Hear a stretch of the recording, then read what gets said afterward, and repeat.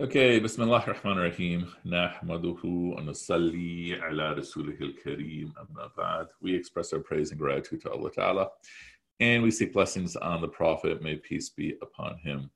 So, continuing our exploration of the first part of Surah 2, we are now getting to the second character or a second attribute of belief and rejection. So let me just unplug it 1 second.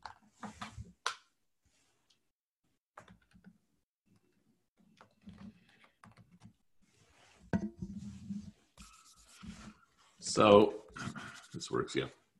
Let me give you some more detail on the character types we are looking at in this beginning.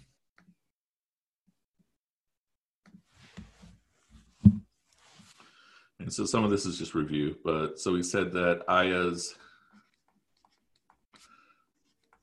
2,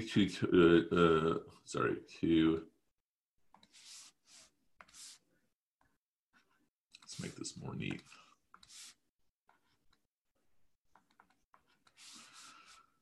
2 through 20 are models of belief and rejection.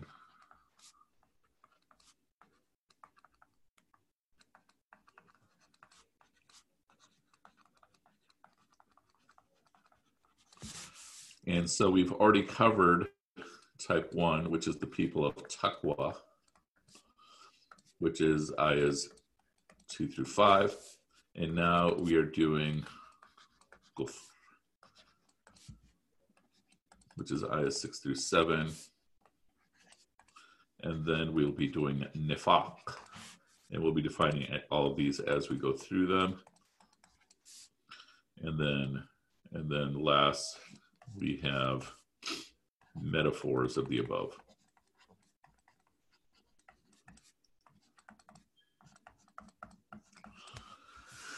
So we've done this. Now we're going to go through kufr.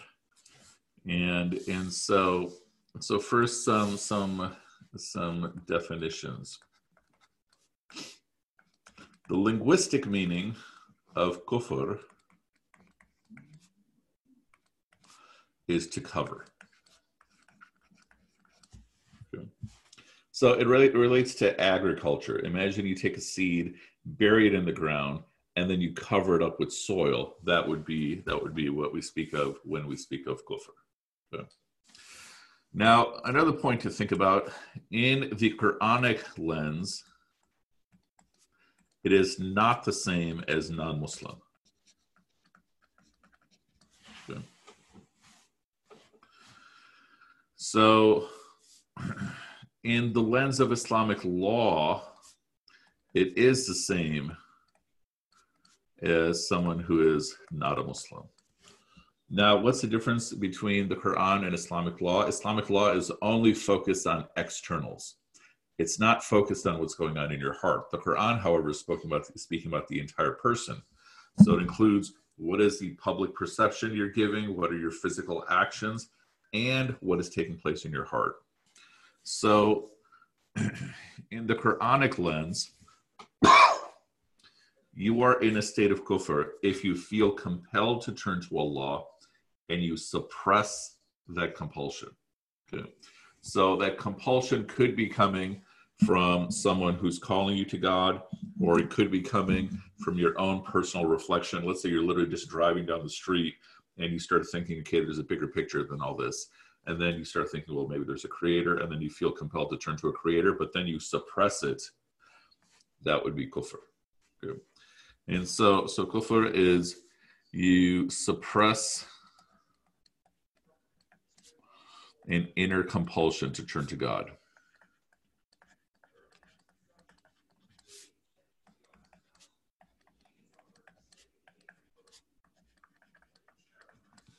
So why is this not synonymous with being a non-Muslim? Because a non-Muslim may have that inner compulsion. I mean, a non-Muslim may not have that inner compulsion.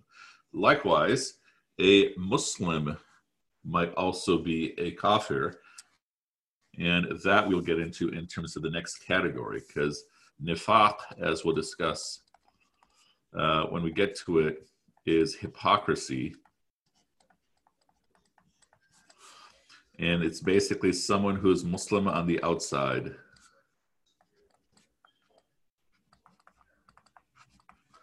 and then is in kufr on the inside.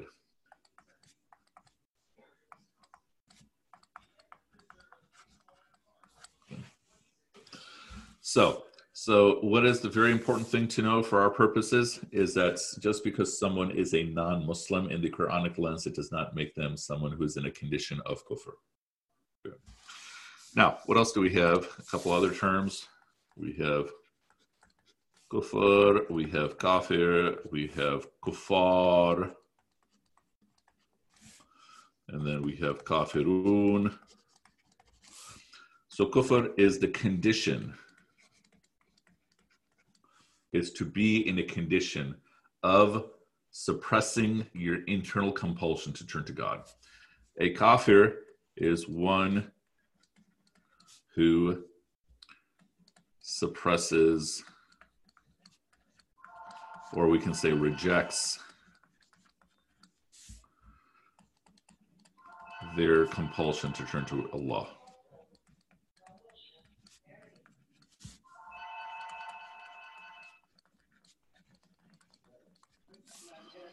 Kuffar and kafirun are basically plurals. So plural of kafir. Kafirun would be the general plural of kafir. Kuffar is sort of a type of plural meaning many. Okay. So it's almost like a super plural.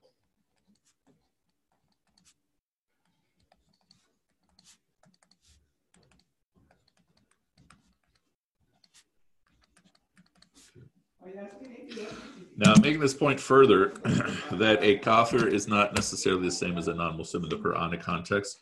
We have a teaching attributed to the Prophet, peace be upon him, where he says that if you call someone a kafir, one of you is definitely a kafir. And so how is that understood? That if you're calling someone a kafir and they're not, you're risking identifying yourself or getting yourself labeled as a kafir. So this is a very, very heavy word, not to be tossed around, just referring to people here and there. Okay, and then like I said, we will get into nifaq when we get to it.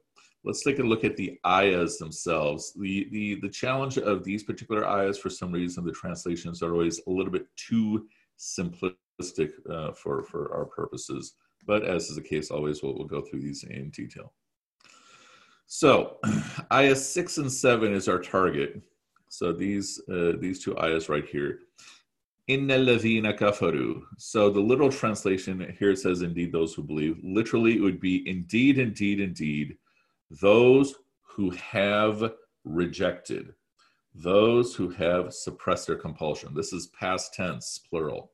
So this gives the impression that it's present, but it'll make sense as we go through this. Indeed, indeed, indeed, those who have rejected, it is the same for them, whether you is primarily the Prophet, peace be upon him, or anyone who is calling them to God. It is the same for them whether you warn them or you do not warn them. They do not and they will not believe. Allah has put a seal, Allah has sealed their hearts and their hearing, and on their sight is a veil, and for them is a painful punishment, or is a horrendous doom. Good. So, as for those who have rejected, it's the same to them whether you warn them or do not warn them. They do not, will not believe. Allah has put a seal on their hearts and on their hearing, and on their sight a veil, and for them is a horrendous doom. Okay, so a couple fun things to talk about in this ayah. First, imagine you were introducing Islam to people. Okay. So I've given literally thousands of lectures introducing Islam. Imagine you're introducing Islam to people. You're probably going to talk only about nice things, happy things. Allah is so merciful. The Prophet, peace be upon him, is so wonderful, so forth and so on. Yet the Quran, literally on page 2, page 3, is already talking about kafirs and doom. Good. So literally right after that, he is speaking about hypocrites and liars and such. So one point to take from this is that we're talking about serious things. We're talking about life itself.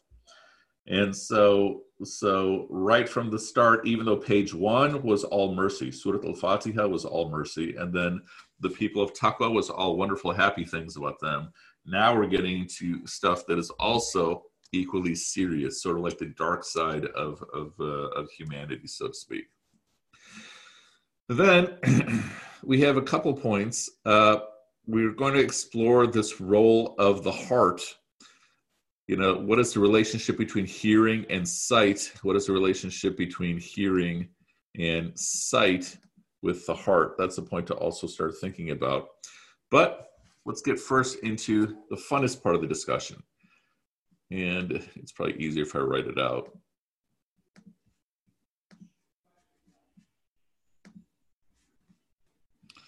So let's go right here. Okay. So let's add another color so we can all feel really happy. Okay, ayah 6.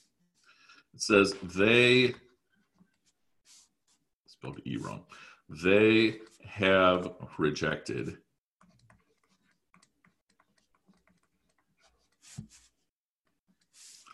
Ayah 7 says, Allah seal them off.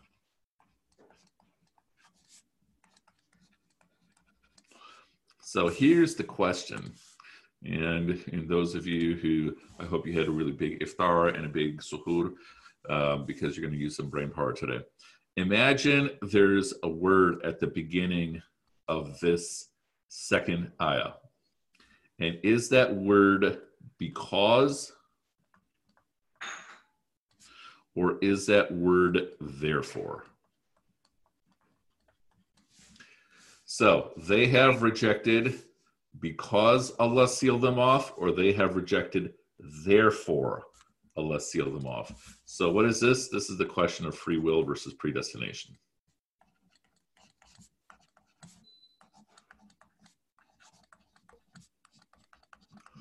So feel free to chime in. Seems like people have already chimed in. Okay, Dominion has chimed in by saying great. Okay. Thank you. Therefore. Why? Yeah, I'm okay. Okay, Team Haneen, why are you saying therefore? They have rejected, therefore Allah sealed them off. Because you mentioned earlier, was the way you read number 6. Uh-huh. It just made, and I think it does go both ways as well. It could be both ways because Allah. It could be because and therefore. Hey, now you're chickening out. Take a stance. No. I think they work they're intertwined. Oh, she's off my team. But yeah, I don't know. I just therefore just made more sense to me. Okay. So you're basically saying they rejected, so in response, then Allah seals them off. Yeah. Yes. Okay, Dominion, what do you say? I'm saying therefore. Why? So a bit of a long response. I was reading the Quran today and came across the Moses story, and one of the verses says Moses continued saying, "Lord of the East and West and everything between them, if you would have only used your reason," right? In which case, this is a response to those in around the prophet that's saying, like, where's the signs, where's the angels, right? Just use your reason. But then Moses uses signs because Moses uses sign. He tossed down his staff, it turns into a snake, and it eats the snake. Okay, when God says, use your reason, right? I'm thinking, okay, well, signs don't work. Why? Because the people say, like, well, this guy's a sorcerer. Fair point. But then Moses uses signs. And moreover, the sorcerers that went against him, they were convinced by the signs. So I'm thinking that some signs work, some signs don't. All right. Now, is it therefore the signs thing made me think that, okay, how does belief operate? Is it convinced by signs or not? Maybe. Or is belief predetermined? I don't know. One reason why I think it is therefore is because God is sending down messages. Okay. Why are you sending down messages if their hearts are already sealed? Okay. So using the logic, we're basically saying, all right, If Allah has already predetermined, then what's the point of sending out messages? What's the point of appointing messengers? Okay. Yeah, right. Okay. All right. Let's see. Samar says both, and Muhammad says both. Someone else is speaking. Oh, someone is speaking. Yeah, go for it. I'm reading on both. Yeah, I think therefore, because I do believe that there's free will and there's freedom for people to make those choices, I think that because is out of the context of time. I think it's embedded in Allah's knowledge, that his knowledge precedes any action that they do. Okay. Okay. So you're saying, therefore, if we look from this worldly sense of physics and time and space, if we're looking from like some grander picture, everything's already written? Yes, exactly. Okay. Okay. So Ruby, the question is basically, if you look at the screen, Ayah 6 begins by saying they have rejected. Ayah 7 says Allah seal them, and meaning seal them off. And so I'm asking, if we insert a word at the beginning of Ayah 7, would it be because or therefore? They have rejected because Allah seal them off, or they have rejected therefore Allah seal them off? Right. Anyone else? Anyone else want to venture an opinion which will be held against you for the rest of your life? I think our team won. Just saying. Anyone else? It's therefore because we're giving so many chances for repentance. Okay, so repentance, I'm making the choice for repentance. Therefore, I'm making a choice. So we're saying, therefore, Allah Ta'ala would then, in theory, open up my heart as well. Good. Anyone else? Also, I think it's therefore because we're given like that.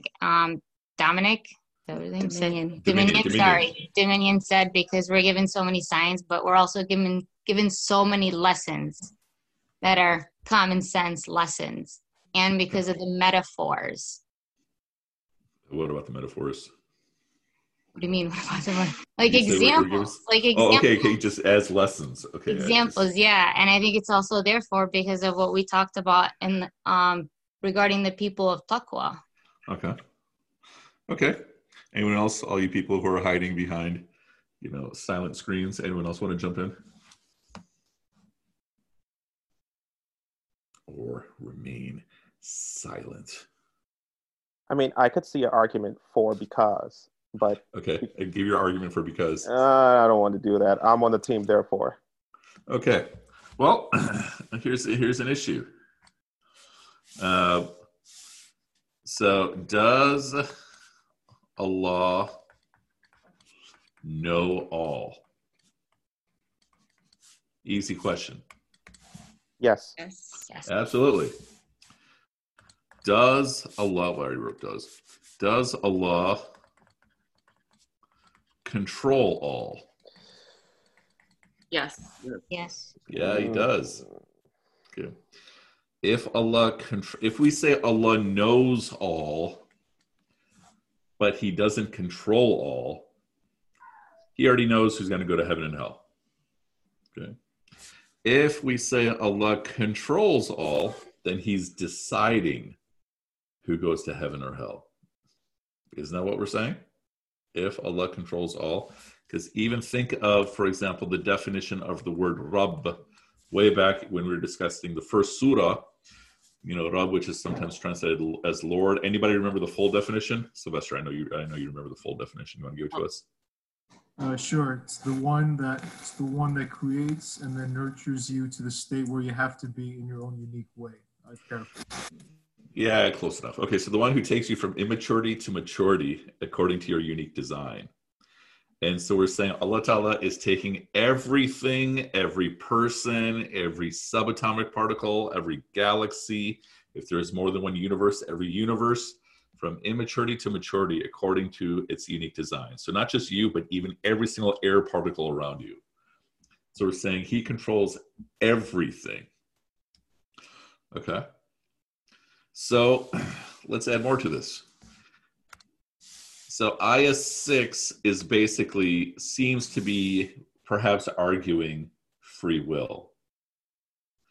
Ayah 7 is perhaps arguing predestination. Okay. So from a free will perspective,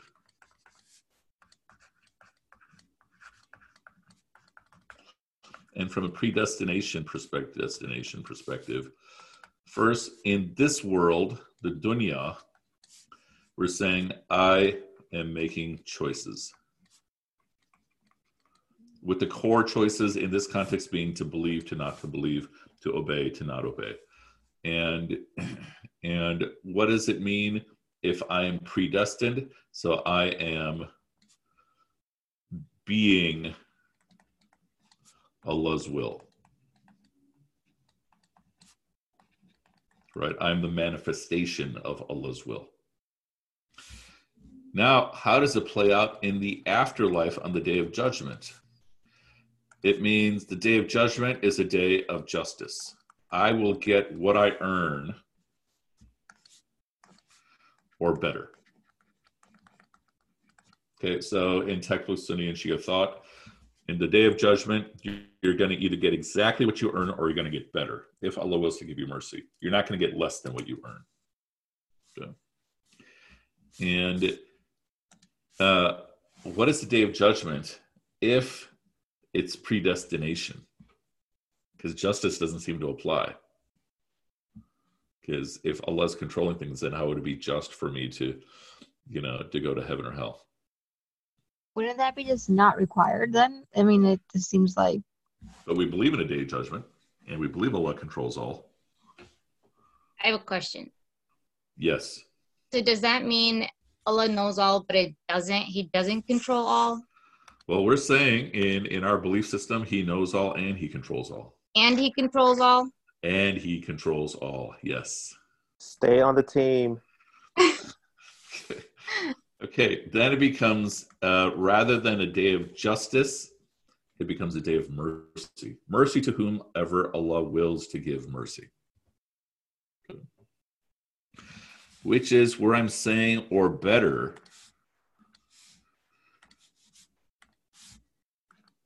that essentially means, does He choose to give me mercy? Better than what I have earned. Okay. Okay, but does this make sense so far? Correct? If we're looking from the perspective that I have choice, then on the Day of Judgment, I'm going to see justice. I'm going to see that I get whatever I earn or better, and I also have to pay whatever I have to pay. If it's everything's pre-written, the Day of Judgment, like this world, is just going to be, however much or little mercy Allah wills to give me. Okay. If we understand that part so far, then one big lesson we understand is that Allah Ta'ala has the freedom to give me whatever He wants.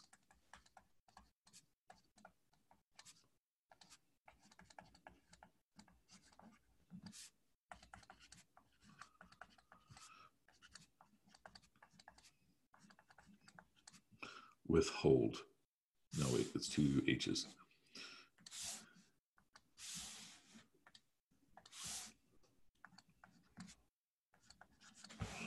Right? This is part of Allah's authority. His freedom is to give me a salary this much and to give you a salary this much and to give the next person nothing whatsoever. Right? We already see that manifest in the world, that He gives different people different amounts of wealth. And sometimes the way it plays out is by determining where, in what family is a person going to be born. Okay. So this is one point to at least accept about Allah's will, that He has the freedom to give and to withhold however much to whomever. Okay. But let's add even more to this. Let's mix up freedom, free will and predestination. Let's say we have two twins, twin one, twin two. Okay. And let's say their whole lives, twin one and twin two, have behaved exactly the same way on everything. I have these two friends, this is real, these two guys who are twins, and they're so identical that on every single test score from high school all the way through to college, they had the exact same scores, their test scores. So SAT, PSAT, all that stuff. Eventually, however, one became a doctor, one became a lawyer. But if those two were standing in front of me, I wouldn't be able to tell them apart. And I've known them for like 30 years. Good. So let's say we have these two twins and they they've lived exactly the same their whole lives, whether it's out of choice, out of predestination. And so it would follow that potentially they would have the exact same result on the day of judgment. Yeah? So far, so good? Okay. Or just somebody somewhere type a yes. Okay. But some of you are nodding, which is nice. All right. Now let's say along comes someone asking for help. To each of them. One person goes to twin number 1, and an identical looking person goes to twin number 2. And twin number 1 gives this person, let's say, $5. Okay. Twin number 2 gives his person, I'm saying they're men, $5. Okay. So everything's still the same. But something plays out differently in the results. That this person takes the $5, the guy who received the $5 takes the $5 and then buys food with it. Okay. And now he's nourished. So twin 1 is getting rewarded for that. Okay. Now twin 2 was actually so impressed, so in the case of twin 2, that person's asker, I don't want to say the term beggar, that person's asker was so impressed that person used $2.50 for food, and then with the other $2.50 gave it to someone else. Okay. So both twins had the exact same action. Are they going to have the exact same reward? No. No. Twin 2 will have double the reward. So twin 1 is getting, let's make it orange. Twin 1 is getting rewarded for the $5 and done. Twin 2 is getting rewarded for the $5 and for inspiring that person to give the $2.50. But their intention was the same. Same intention. 100%. Everything was the same from the perspective of giving, and yet the second person is getting more reward because of the result. Then is that when in the day of judgment, is that when Allah's mercy, will he then even it out? Will he what is there that needs to be evened out? This person is getting reward. This person is getting reward. But twin 2 is getting double the reward for the same action. Yeah. They both. Yeah, exactly. Is twin 1 being treated unjustly? Twin 1 isn't being treated unjustly. But Ruby, you look here or about to say something. Yes, I'm like thinking twin 1. They both had the same intention, but they can't control what they do. They can control the consequence, right? So even if we're looking from a free will predestination, let's say, I am the one who decided I am going to give this person $5. Okay. Another person who looks exactly like me gives and is in the same situation, gives that other person $5, but that other person, for whatever reason, in their free will, chose to be inspired and then give, part of their money away. What if twin 2 used that money for drugs?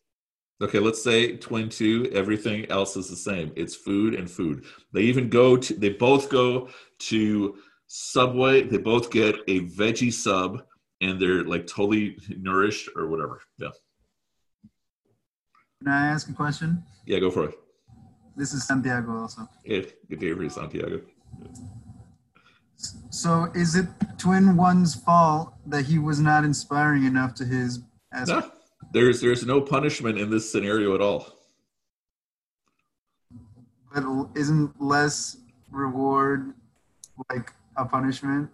Why would that be? How could that possibly be a punishment? Well, I don't know, but it's just not. I feel like it's not fair for you to get less and someone to get more because of something that's out of your control. Mm-hmm. But isn't that the case of how reality operates? So we have, so think of a completely different picture. Would That it be we the case have, that they, yeah, go for sorry. it, Sana. Yeah, go for it. would it be the case that I mean, it could also be like you gave away your money, right?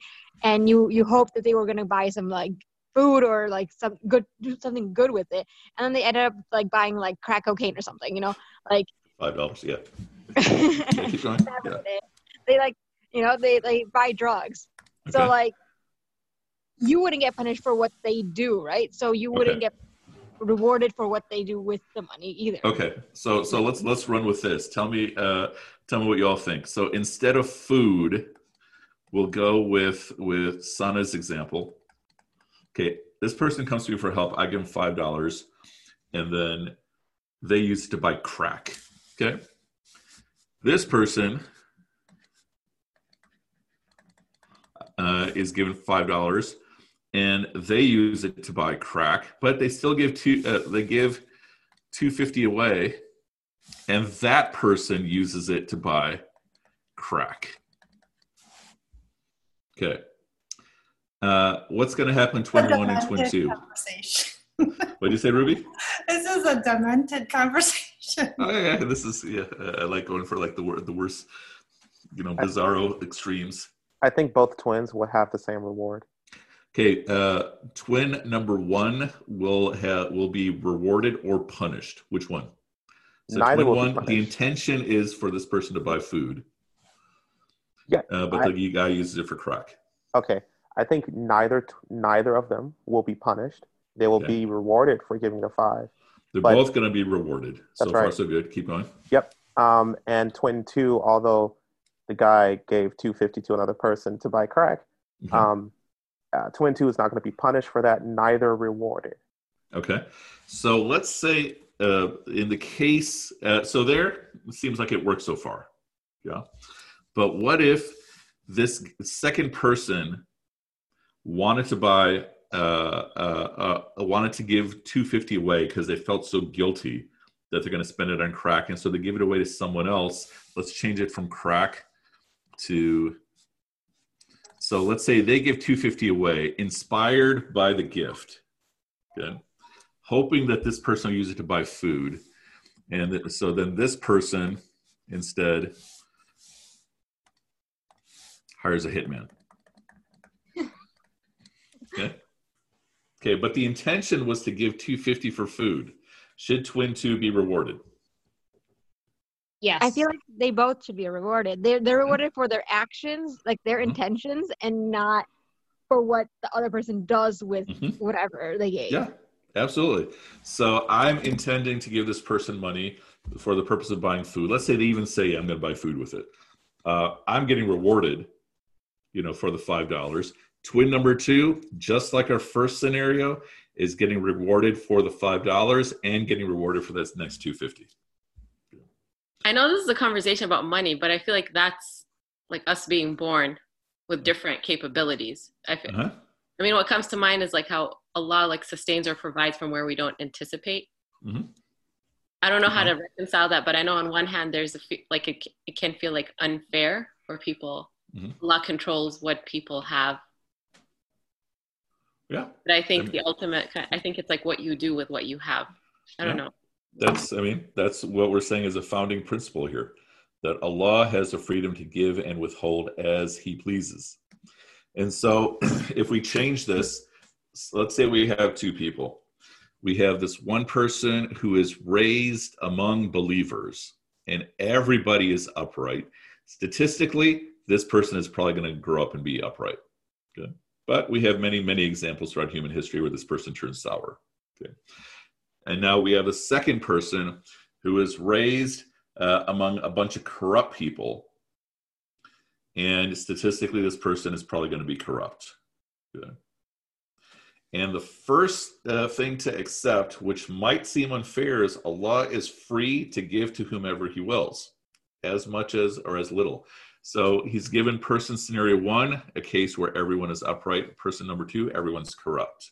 Now, in that case, it seems like the upright person has an upper hand, potentially, even in terms of their afterlife. But In that case, however, if person number one turns corrupt, they're probably going to have worse time in the afterlife than person number two, because they had the opportunity to be upright. Or if person number two, if they both become upright, person number two might get a higher reward because they had a more upstream journey. Just like, for example, we're taught that you have two people that are reciting the Quran. One person is reciting is getting rewarded for every single letter. The second person does it with difficulty. Maybe they're not a native Arab. They get double reward. So we do have a lot of things that sort of seem to equalize things. But in this case, we're talking about two people with the exact same everything. And still, Allah Ta'ala is not withholding anything from the first person. Good. So let's say twin number one sees, oh man, that person's going to get more reward. Twin number one also gets inspired. Twin number one, in the spirit of good competition, decides, good. Okay, well, if my brother is getting more reward, I'm going to start giving another $5 again. Good. So who's getting rewarded for this? Twin 2 and twin 1. Twin 2 and twin 1 are getting rewarded for this. Okay. And so don't look at this in terms of anyone getting punished for having less reward. It's reward upon reward upon reward. Okay. And then some people complain to the Prophet, peace be upon him, saying, okay, look at these people who are rich, who have all this money to give away. Okay. And we don't have any money. Okay. And so the Prophet says, peace be upon him, if you recite Subhanallah and Alhamdulillah and Allahu Akbar on a regular basis, that will propel you very, very high. Meaning, there's other things that, there are many, many different doors for increased reward.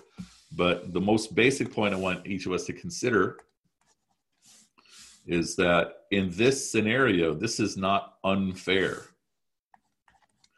It's just that Allah Ta'ala seems to be giving more mercy to this person. Right. Yeah.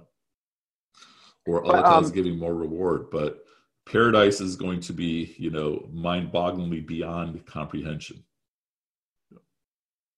Okay, so far so good. So what else to take? Yeah, go for it.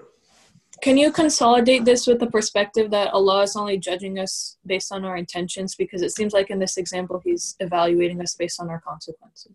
So he is judging us based on our intentions, but he's rewarding us based on consequences as well.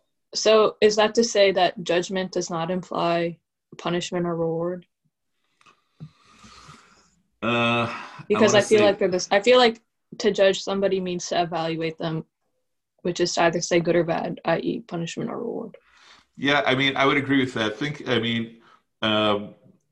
So think of it from the perspective of when we spoke of Master of the Day of Judgment in the first surah. In that specific use, Maliki Yawmuddin, I said it's not judgment.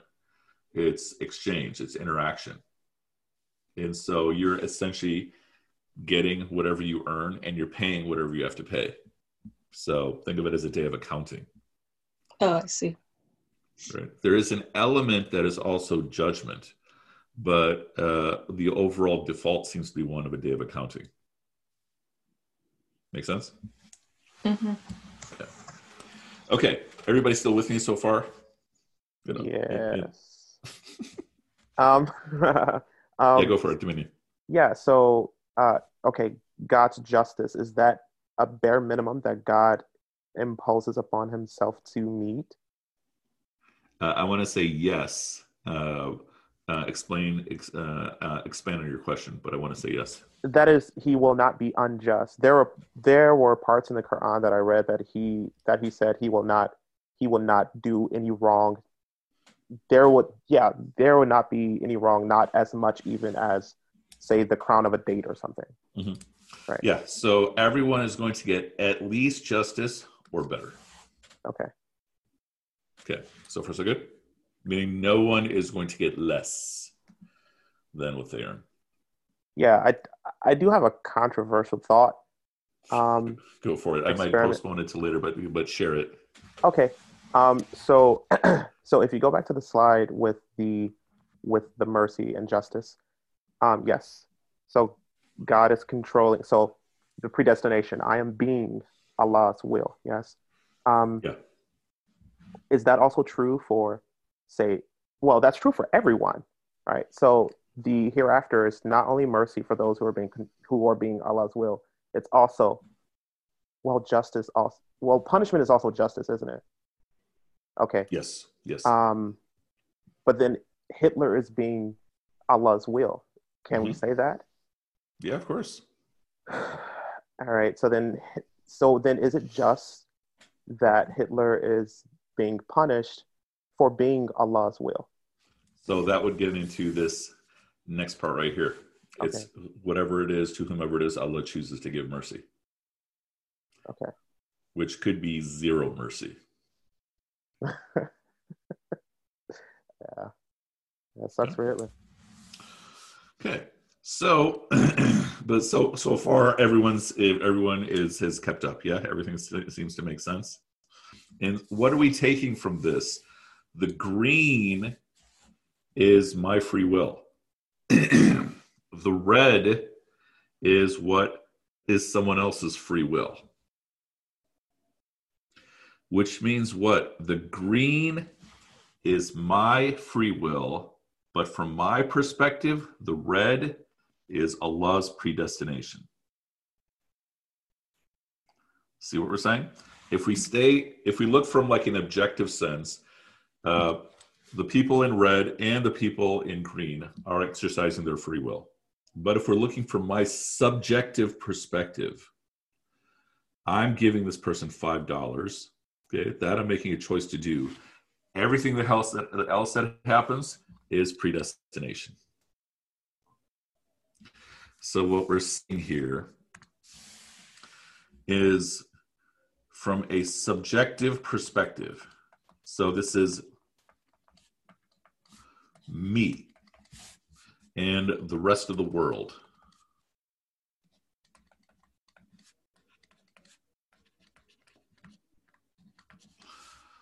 This means, let's put this,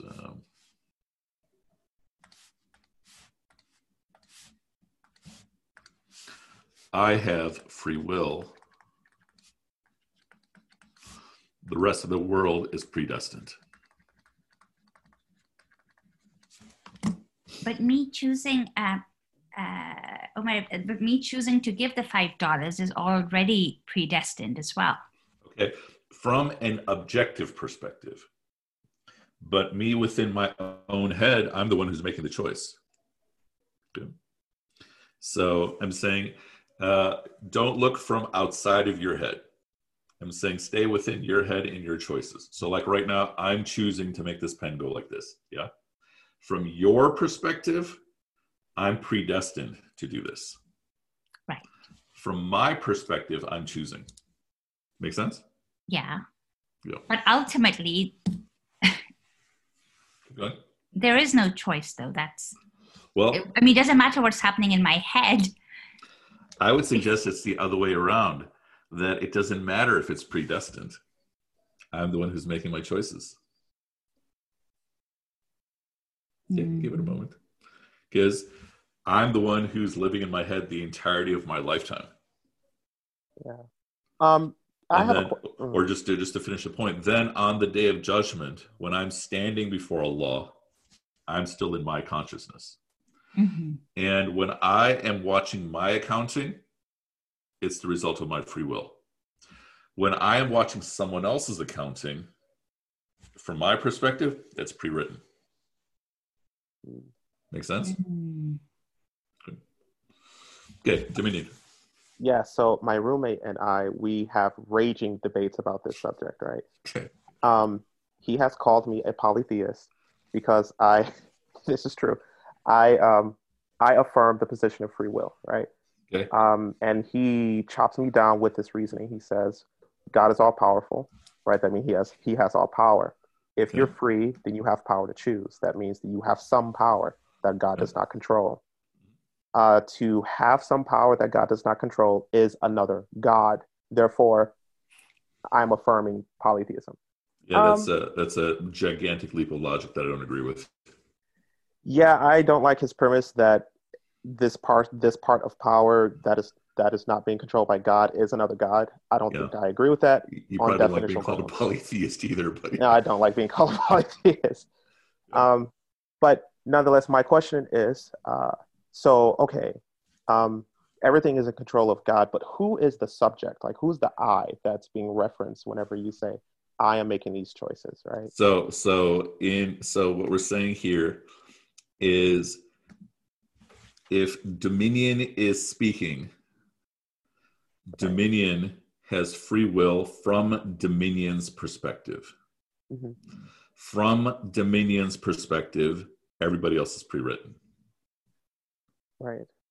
If we shift the I to Mehlaka, am I pronouncing your name correctly? Yes. Okay, good. Okay. From her perspective, she has free will. From her perspective, everything else is pre-written. Okay. At the same time. So my roommate might agree with you, right? He said that that the consciousness or the egos are created things, or are created experiences. Mm-hmm. So in substituting the term I for my name, or in substituting the term I for Malaka, I believe her name is. Mm-hmm. Are you affirming that the I or the ego are created experiences from God? I mean, it works. I don't think it's limited to that. Okay. Okay. Everybody here so far so good still? If we were to somehow look from the Allah perspective, if that's possible, then yeah, everything is as Allah has willed it. Allah becomes the I. And in his free will, he has pre-written everything. Good. One more question. I'm sorry. Yeah, go for it. So is there a difference between willing a thing versus acting a thing? I think it depends upon specifically what we're talking about. Can you give me an example? That God wills the sun and the moon to follow in cycles, and versus I took action to press my accelerator to go faster. Okay, so I would say there we can't make an analogy. Okay. Because we don't know how Allah does things, right? Yeah, so we're taught He only says be and it happens. Right. But what does that even mean? Yeah. No idea. Yeah. Cool. Okay. So now we're getting we're sort of completing the theoretical aspect of free will predestination.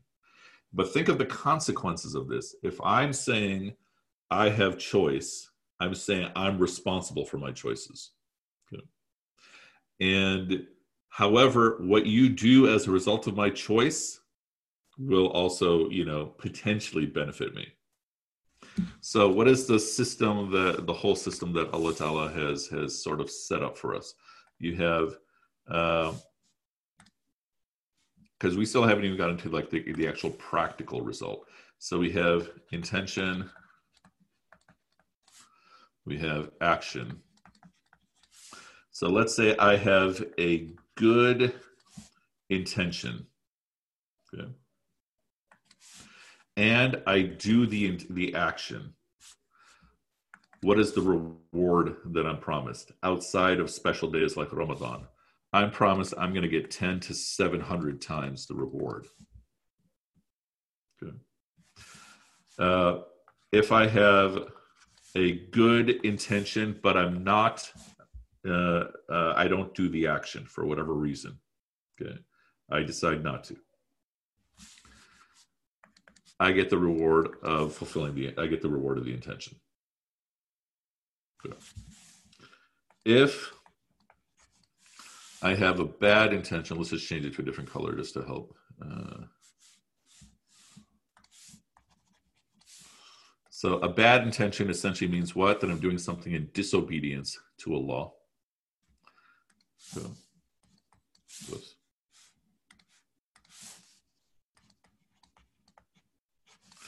if I have a bad intention and I do it, I get punished for 1. Good. Unless I'm inventing something and other people follow. Okay. So we're taught, so Cain kills Abel. He invents murder. And so he is going to be having a share of every murder that happens forever. Okay. So whoever is the troll who invented cyberbullying. Good. Well, yeah, look at how many people are nodding. Okay. Okay. If I intend something bad, but I choose not to do it, then I get a reward. So the promise, and so this is outside of special days, like in Ramadan, the good gets multiplied beyond 700 times, meaning 700 times already, 700 times that. Good. That's why people do their zakat in Ramadan, right? It's not because this is just like the time of the year, it's because it's like maximum reward. So it looks like the deck is stacked way in the favor of good upon good upon good. And yet there's still going to be people who are going to go to hell. Good. So, yeah, go for it. I was going to ask, what if you have intentions to do something bad, but something good ends up coming out of it? You may potentially still get rewarded for that. Potentially. Okay. Yeah. Think of that type of level as God is not really obliged to reward you. Your intention was negative. Okay. But you hope so. Meaning we have other things that are sort of related to what you're talking about. Suppose I'm doing a life of wrong, and I straighten myself out. It may be that Allah will turn all those wrongs into virtues. So the key point to think about, what's consistent still from the beginning of Surah Al-Fatiha through now, is that everything is stacked still in the favor of mercy. Justice is the bare minimum, but the default seems to lean much more towards mercy. Good. Now, we have a few minutes left, but let's start introducing practical consequences. In fact, wait, what time is it? Since we have so many people, let's save this till tomorrow. Okay. So tomorrow we have a couple of practical consequences, meaning everything I've given you is real, but it's sort of theoretical. And essentially, if I only took one thing away from this whole lecture, it's that, as far as I'm concerned, I have free will. But then we're looking at this whole system of how it all fits in together. But tomorrow we're going to really look at, what is the practical consequence of free will predestination, and what is also the practical benefit of predestination as well. Okay, anybody have any questions? Team Haneen, is your head spinning, or you all feel like you're okay? No, it's spinning. Okay, just make sure. I have a question, it's Ruby. I have a question. I just want to, I'm not trying to prolong the conversation or anything. Yeah, go for it. Maybe you said this, I don't know, but do you believe that free will is part of Allah? What does that mean? He gave us free will, that choice, because he gave us a mind to make choices. Yeah, absolutely. So the I'm answer, that because I'm sorry, I don't know who was talking. Yeah. He called him his friend Howard, or what's his friend's name? Called him something. Oh, polytheist. Yeah, and he said that if God doesn't control, then there's another God. Well, maybe the perspective is, I'm just talking here, but perspective here, because I was intrigued by that. Mm-hmm. Because maybe why couldn't you look at it as God gave us free will, so that piece of control he allowed for us to choose. Mm-hmm. instead of him being in full control. That, you know what I'm saying? I'm saying, and yet he's in full control as well. Yeah, I just meant that it's not. Yes. Yeah, I mean, from your perspective, you clearly have free will, right? You could, if you're on the computer or on the phone, you could take your phone or computer and throw it against the wall, out of your choice, or you could choose not to do that. And so just to finish off the semi-theoretical aspect, what we're saying is that it is literally both. What? My team lost. Yeah. Sorry, man. I blame my teammates. Okay. And that is your free will to do so. That's right. Hey, anyone else have any other questions about anything at all? Can we go back to the slide with the kufur, kafir, kafirun really quick, please? This one? Yes, thank you. Okay. So once again, kafir is someone who is in a state of kufur. So kufur is a condition. And what do we say in the Quranic lens? It is you feel compelled to turn to Allah, but you suppress that compulsion. And then kafirun and kufar are two different types of plurals. Just like nabiyyin means, prophets plural, anbiya would be many, many prophets. So that's like... Yes? No, I actually have different questions. In the beginning, when we were talking about disbelief, when you were saying those who disbelieve, he will veil them. Yeah. Disbelief in what exactly? So those who have rejected Allah. As in like saying there is no God, or rejected that he is an only God, or yes. What about those that say there is a God, but they rejected like the religious institution behind it and just agnostic? Potentially, it could be everything that is as a result of that. Meaning, okay, so what would be included in rejecting God? Rejecting whatever God is saying to do, rejecting whatever God is saying to believe in. But the core of it is rejecting God. Okay, and then can or will the veil be lifted, or is that like permanent thing? Because it sounded more permanent. That's a very important question. So here, when we're speaking about models, so these are models. And so what we're saying is that it is possible for in each of these to reach a point of no return. In true belief, you can reach a point of no return. In rejection of faith, you can reach a point of no return. In hypocrisy, you can reach a point of no return. Most people won't get to that level. Meaning the door for redemption is always open. But there are some people who will not be redeemed. As well as for the true believer, the doorway to fall is always potentially there too. Make sense? Yeah. Okay. Any other questions about anything at all? Umar, will there be a recording shared of this lesson? So basically, after I finish these, it sometimes takes a while for the Zoom to process it. But where I put everything is.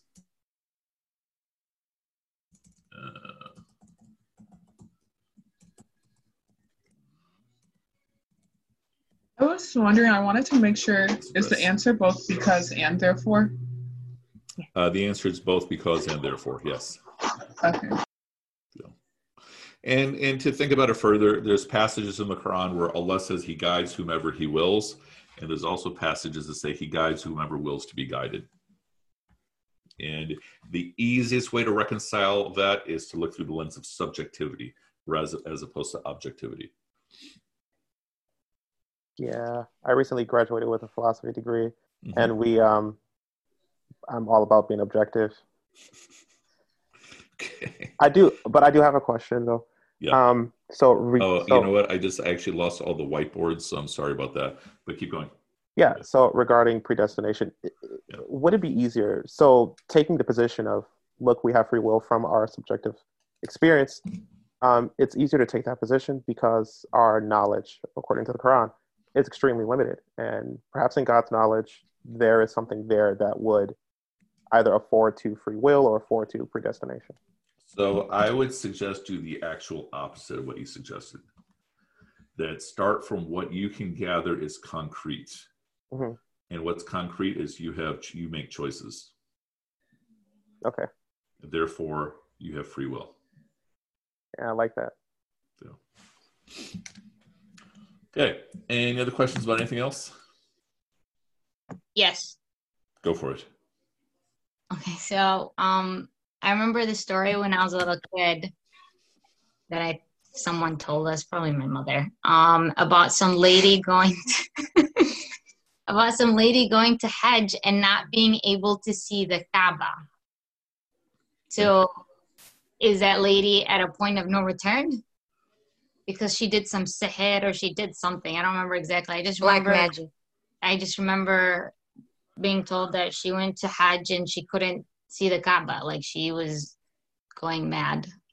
So she's standing there in front of the Kaaba and she can't see the Kaaba? Yes. Yeah, she used to, the lady would, when people die, like I think she was the person that cleans them, so she would put black magic in their body before they were buried. Whoa.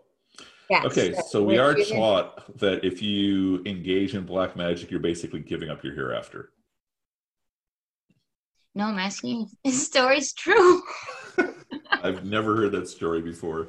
I mean, is it possible that there's one person in the entire history of the world who did that? Yeah, probably. But I've never heard the story before. Anybody else ever hear the story? Can anyone confirm? Okay, but if somebody does such... Okay, so Judd is saying he heard the same story. Who did? So, Judd, who's in this class. Maybe it's a Palestinian thing then. I was going to say, are they Arab? Yeah. I'll unmute myself for this. I actually heard the same story. It was like I don't remember what it was, but it was like an imam addressing, like on a TV show pretty much. And he was talking, somebody called in saying that exact same story. And I remember watching it like with my jaw dropped and everything. It was kind of crazy. But right. Malika heard the story too, so it looks like this is a popular story. I've never heard this story. It was on a Pakistani TV show. Snap. Yep. Okay, so it's basically it's a TV story. Maybe it was just a lesson they made up to scare us when we were kids. Did it work? Seems pretty real to me.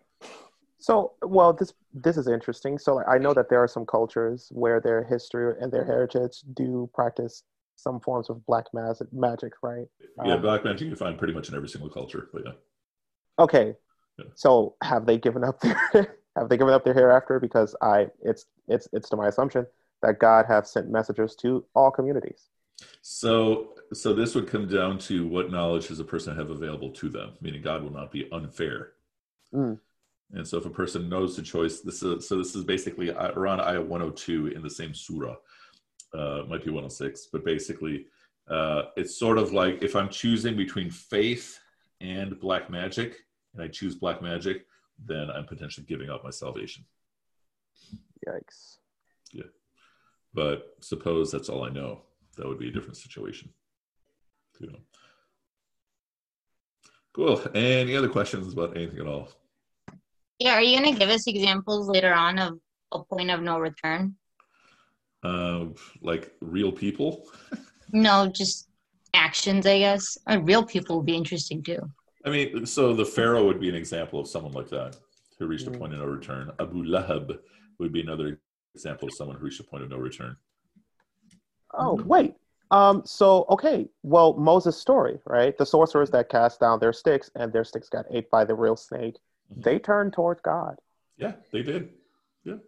So that's a very good example. Okay, then, yeah. Well, if we equate sorcery with black magic. Yeah. Right? And that'd be a very good example of people who then turn back to Allah and then were forgiven, inshallah, as opposed to the Pharaoh himself. So. Yeah. Okay. Very good. Any other questions? Sorry for everyone who we've kept you way over time. I had a feeling the discussion was going to go long. Alrighty, we'll stop right here then, inshallah. We'll continue same time tomorrow, and we'll get into the practical aspects of free will and predestination, inshallah. Alrighty, سبحانك اللهم وبحمدك نشهد أن لا إله إلا أنت نستغفرك ونتوب إليك. سبحانك اللهم وبحمدك نشهد أن لا إله إلا أنت نستغفرك ونتوب إليك. سبحانك اللهم, glory to you, O Allah, وبحمدك, praise and gratitude to you.